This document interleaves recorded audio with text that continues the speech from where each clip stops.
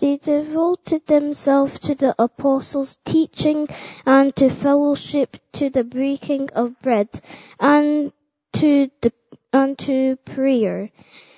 Everyone was filled with the many wonders and signs performed by the apostles. All the believers were together and had everything in common. They sold property and possessions to give to anyone who had need. Every day they continued to meet together in the temple courts. They broke bread in their homes and ate together with glad and sincere hearts, praising God and enjoying the favor of all the people, and the Lord added to their number daily those who were being saved. Amen. Well, good morning, everyone. Really good to be back with you and to share in your worship this morning and to share God's Word together. And this tremendous subject, the fellowship of believers, looking back to see how the early church chose to live together and to worship God. So we're going to go back in time to the first century. I want to go back a little less than that to begin with. I want to go back to 1830 and to the city of Dublin. And in 1830, in the city of Dublin, a small group of Christians met together in a hall for the first time. One of them had been refused communion by many churches around the city because he wouldn't join their formal membership roll. Others had become disillusioned with the established church because they thought that the clergy had too much power, and in particular, they were unhappy that only priests could administer communion. There were various others there as well. And they sang together praises to God, and people gave thanks in prayer. And then towards the end of their short service, they remembered the Lord Jesus by taking bread and wine together. Some of you may recognize that picture. It is of the early days of the Christian Brethren movement, which a number of us have grown up in and where our heritage is. But I'm quoting it not to promote it, although I could, but rather as an example of Christians trying to get back to the way it was when the church started. And I could equally have chosen some of the movements after the Reformation, or the early days of the Methodist Church, or the foundation of some of the free churches in Scotland. The way they went about things was different, but in every case they were saying, let's get back to the Bible and the simplicity of what we read about there. And in particular, let's get back to the way the early Christians lived as we read about it in Acts chapter 2. You see, in the Bible, we don't have a formal manual of how we should be as a church. Rather, we learn from the writings of Paul, often correcting inconsistencies and error in the church.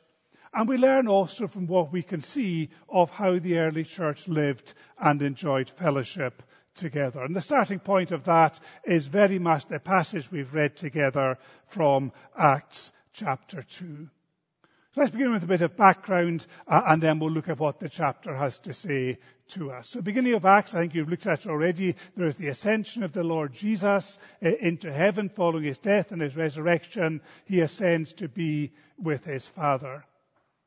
The disciples choose a new apostle to be among them to replace Judas. We have the day of Pentecost and the great coming of the Holy Spirit onto the early believers. And then Peter's sermon in Acts chapter 2, after which 3,000 people trusted in the Lord Jesus. And in a day, the Christian church goes from 120 people in an upstairs room to over 3,000 people meeting together. And the question then is, well, how did they continue together as the church? What happened next?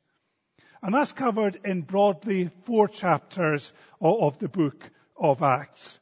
It goes through to around the middle of chapter 6. Luke, as he writes Acts, has a habit of every so often taking a short break and coming to the end of a section and saying something like he says in Acts chapter 6 verse 7, so the word of God spread.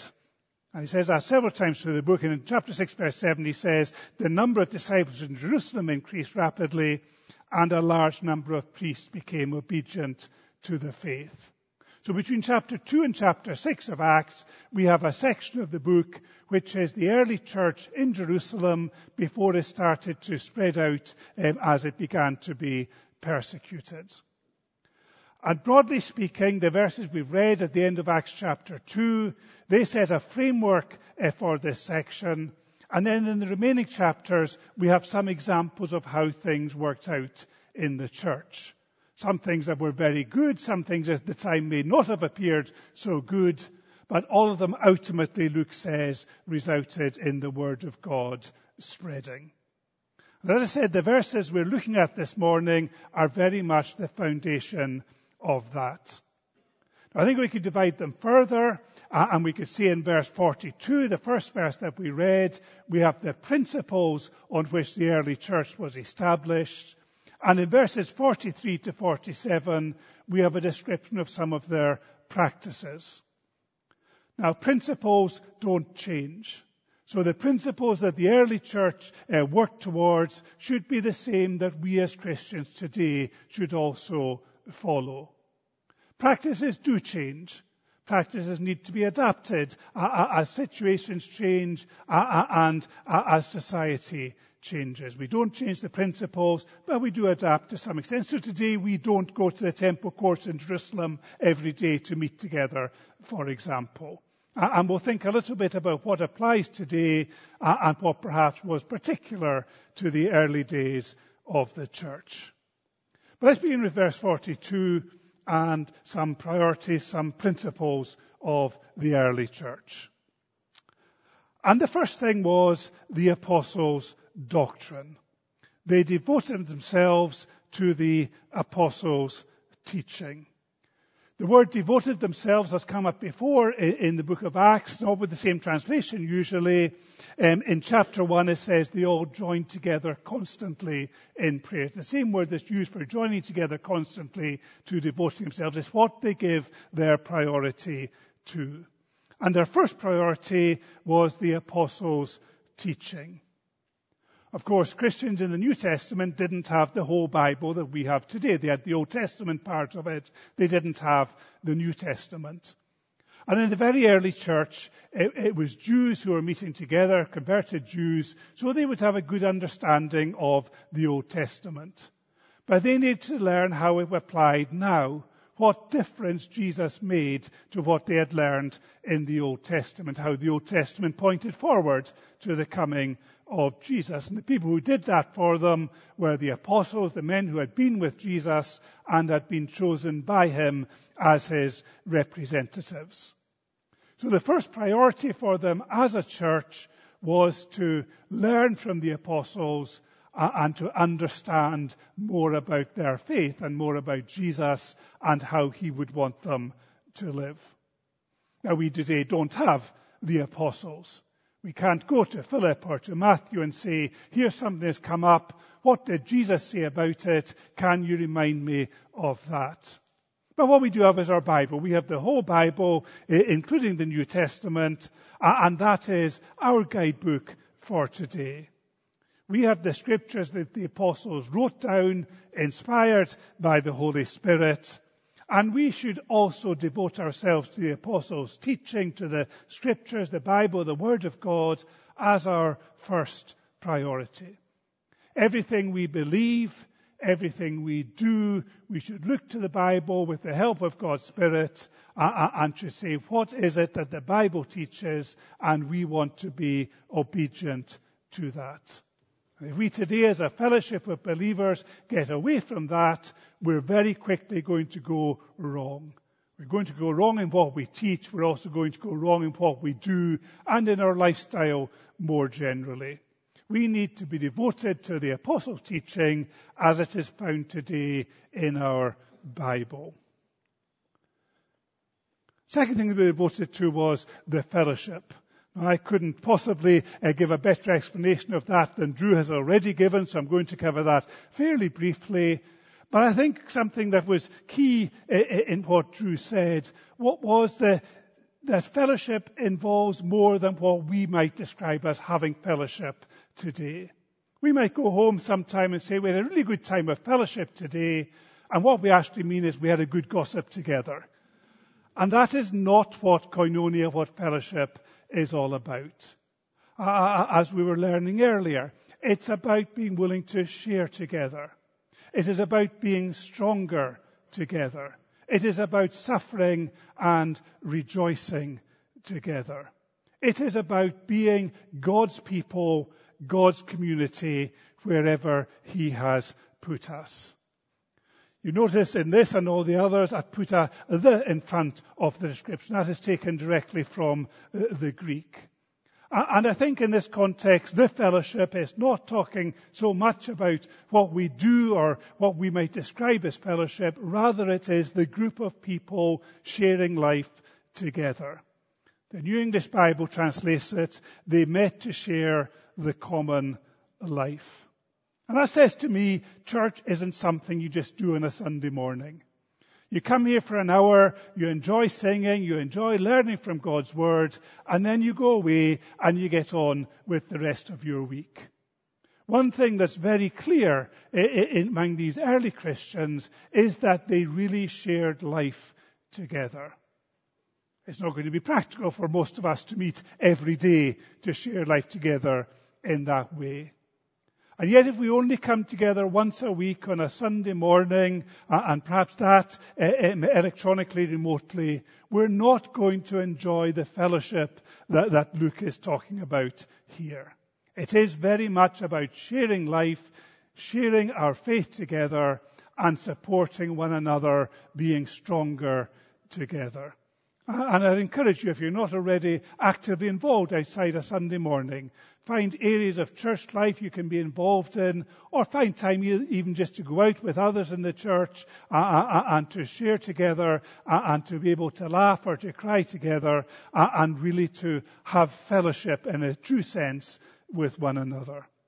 So the fellowship was the second key principle or priority of the early church.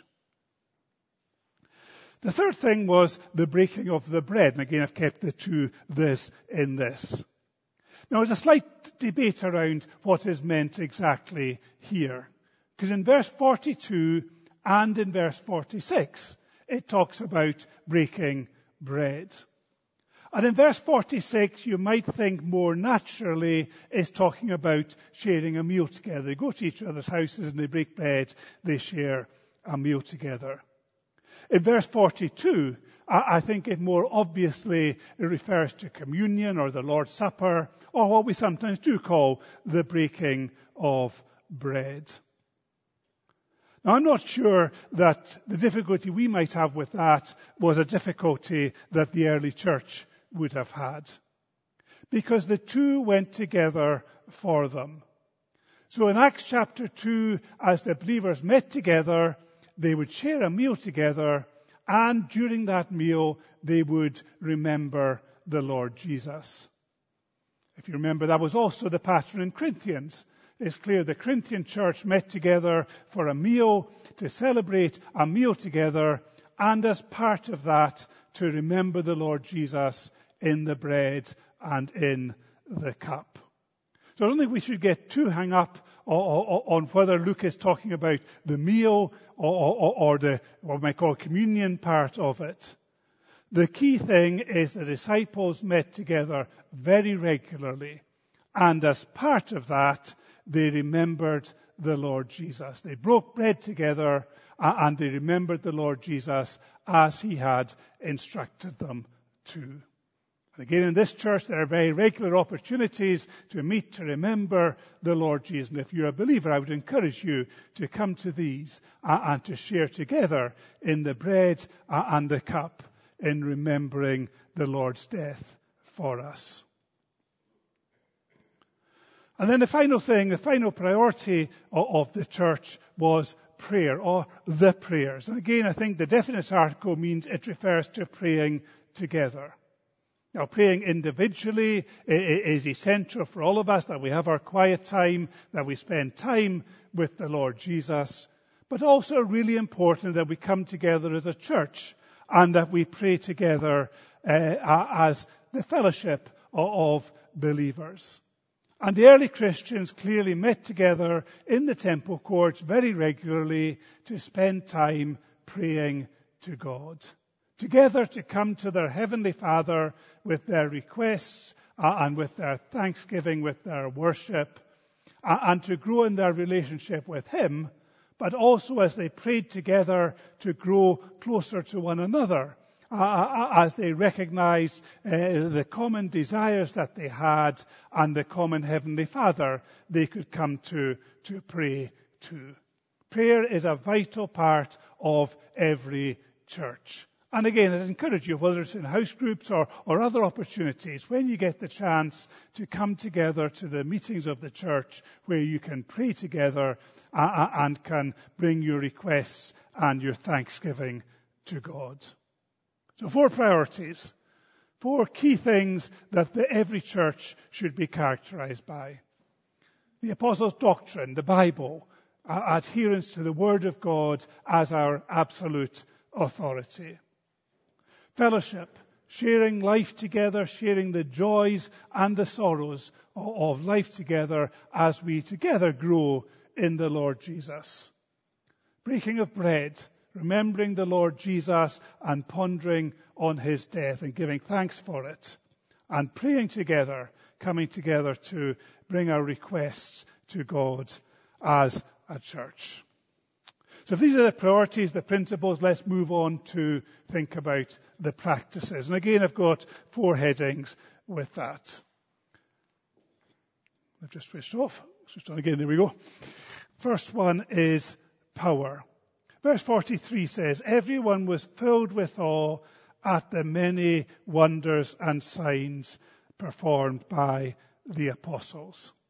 Now, it doesn't have an immediate link to verse 42, does it? It's not obvious from the principles, the priorities that we've looked at there. I think the key thing about verse 43 is that the signs and wonders the apostles were able to perform were confirmation that the message they were preaching was true.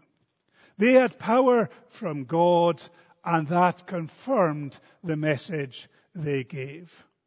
Broadly, we could say that people look at wonders and say, well, how did that happen? And they perhaps praise God for what He's done. And signs have perhaps more significance. There might be the question is, what does that mean? What is God teaching us through this particular sign that He's given us? But both of them combine together to verify, yes, this is the truth. This is God's word being preached among us. Now, we today and historically don't see as many signs and wonders as there were in the early church. Not that God has changed, not that God is not able to perform such wonders, but He doesn't choose to, I believe, to the same extent today as He did then. But our God, as I said, hasn't changed, and He still does wonderful things in people's hearts, and as He answers our prayers, and we can see, yes, our God is still really powerful. He can do much more than we can ever imagine. There is still a real power in the church from our God, even though it may not be evidenced in quite the same ways as in the early church. Then the second practice was the believers providing for one another. Verses 44 and 45, all the believers were together and had everything in common. They sold property and possessions to give to anyone who had need. Now again, this is one where we have to think, well, how does that apply to us? Should I be saying to you, if you've got a house, go out and sell it and give everything to the poor? Well, sometimes God might ask people to do that. Remember the rich ruler who came to Jesus, and Jesus said, you're keeping the law in many respects, but one thing I require of you, go and sell everything you have and give it to the poor. That was a challenge to his faith and to his commitment. But it's fairly clear that even in the early church, people still had property. Verse 46 makes it clear that people had homes. So they had houses that they lived in, and they probably owned. And I don't think generally God calls us today to sell everything we have and to share it among each other so that everyone has exactly the same amount. But let's not water it down too much. Because throughout Scripture, having a concern for those who are less well off than us is very much seen as being part of our spiritual exercise, of our worship of God. If I see a brother or sister in need and I don't do anything about it, then I'm failing in my spiritual duty towards God. And perhaps sometimes today we're just a little too proud to take help from others, or we're a little too greedy to offer it. And it might be better if, when people in the fellowship have particular needs, then we are able and willing to help meet that need. And the people with the need are willing to receive that help. I leave that with you as something that may have relevance and be a challenge to us. Not having everything in common as the early Christians did, but at least when people do have needs, that they are met within the church. Third practice I've called participation. Every day they continued to meet together in the temple courts.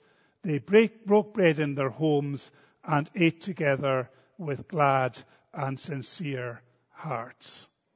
Now again, I say what I did earlier. It's very clear that this wasn't a once-a-week thing for them. That it was something they did regularly, they did daily at that point. They went to the temple, they prayed together.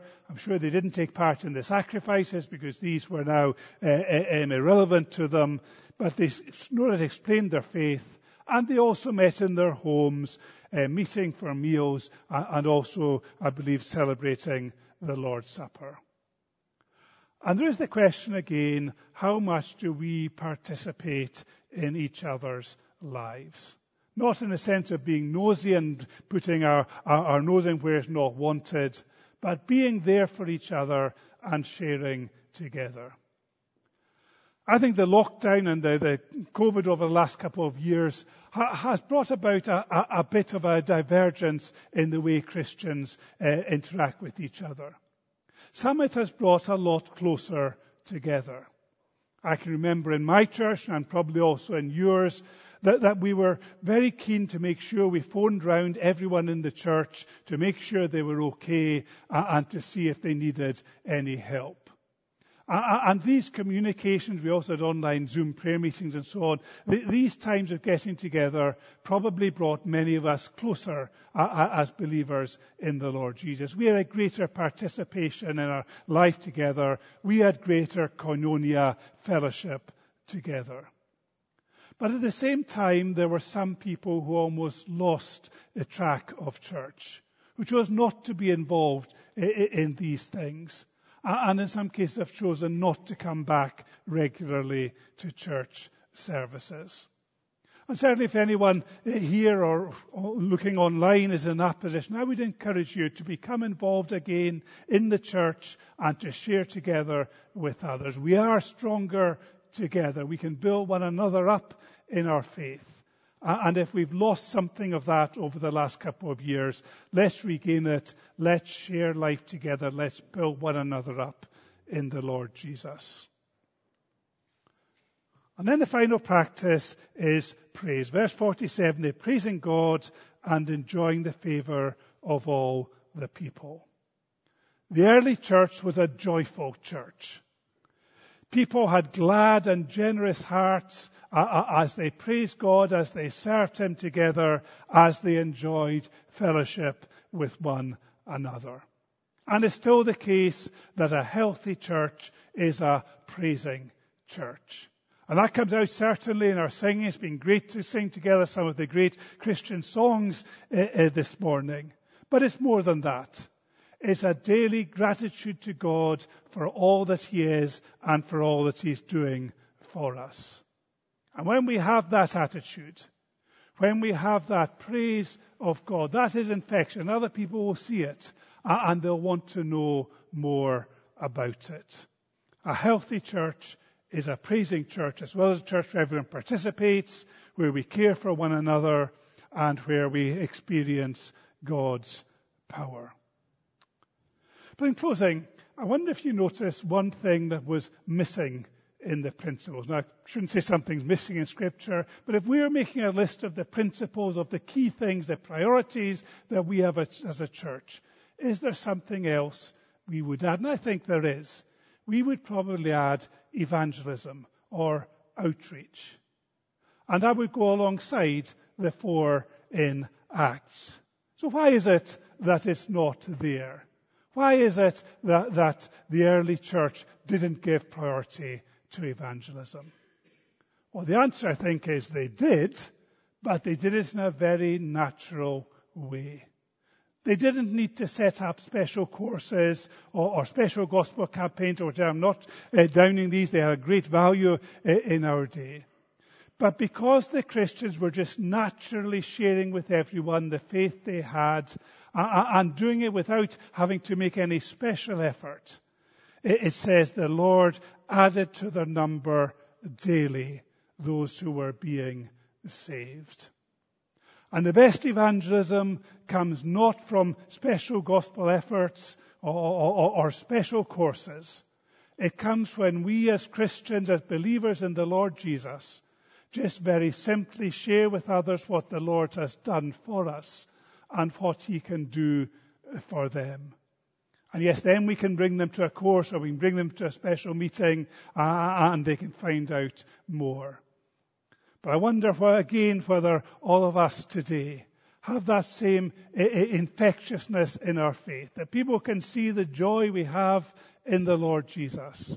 They can begin to understand why we follow Him and what the difference He makes in our lives. And they want to come to know Him. I started with a group that separated from the established church. Let me finish with a quote from someone who decided to stay with the established church, John Stott, whom many of you will have been familiar with, a Church of England vicar and a great Bible teacher and writer. He thought very deeply about church life and what it means. I want to quote from a book he wrote called The Living Church, and just to sum up the things I've been saying. So John Stott says, looking back over the essential marks of a living church, it is apparent that they all have to do with the believers' relationships. First, they were related to the apostles. They devoted themselves to the apostles' teaching. A living church is an apostolic church. In other words, it's a church which is based on the Scripture and what we learn there. Second, they were related to one another. They loved each other. A living church is a caring and sharing church. Thirdly, they were related to God. They worshiped God in the breaking of bread and in prayers with joy and with reverence. A living church is a worshipping church. And fourthly, they were related to the world outside. They reached out in witness. A living church is an evangelizing church. May our church have all these characteristics.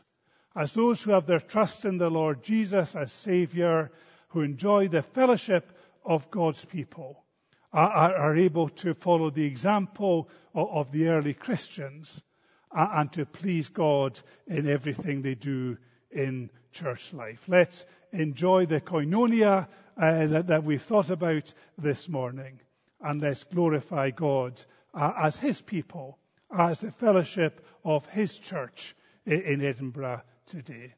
Let's pray together. Father, we thank You for Your word. We thank You for this tremendous description of the early church, of the priority that it gave to Yourself, to Your word, to the fellowship of one another, to the breaking of bread and to prayer. We thank You for the way these worked out in practice as well, and for the many ways in which You blessed it, particularly as people saw the joy of the church, as they heard what Christ had done for the Christians, and as they came to know Him personally. Help us to be a church which is Christ-centered and where we share life together as a fellowship of God's people, and bring glory to your name. We thank you for your presence as we've praised your name this morning, as we've prayed together, as we've considered your word. We just commit ourselves to you now in the name of the Lord Jesus. Amen.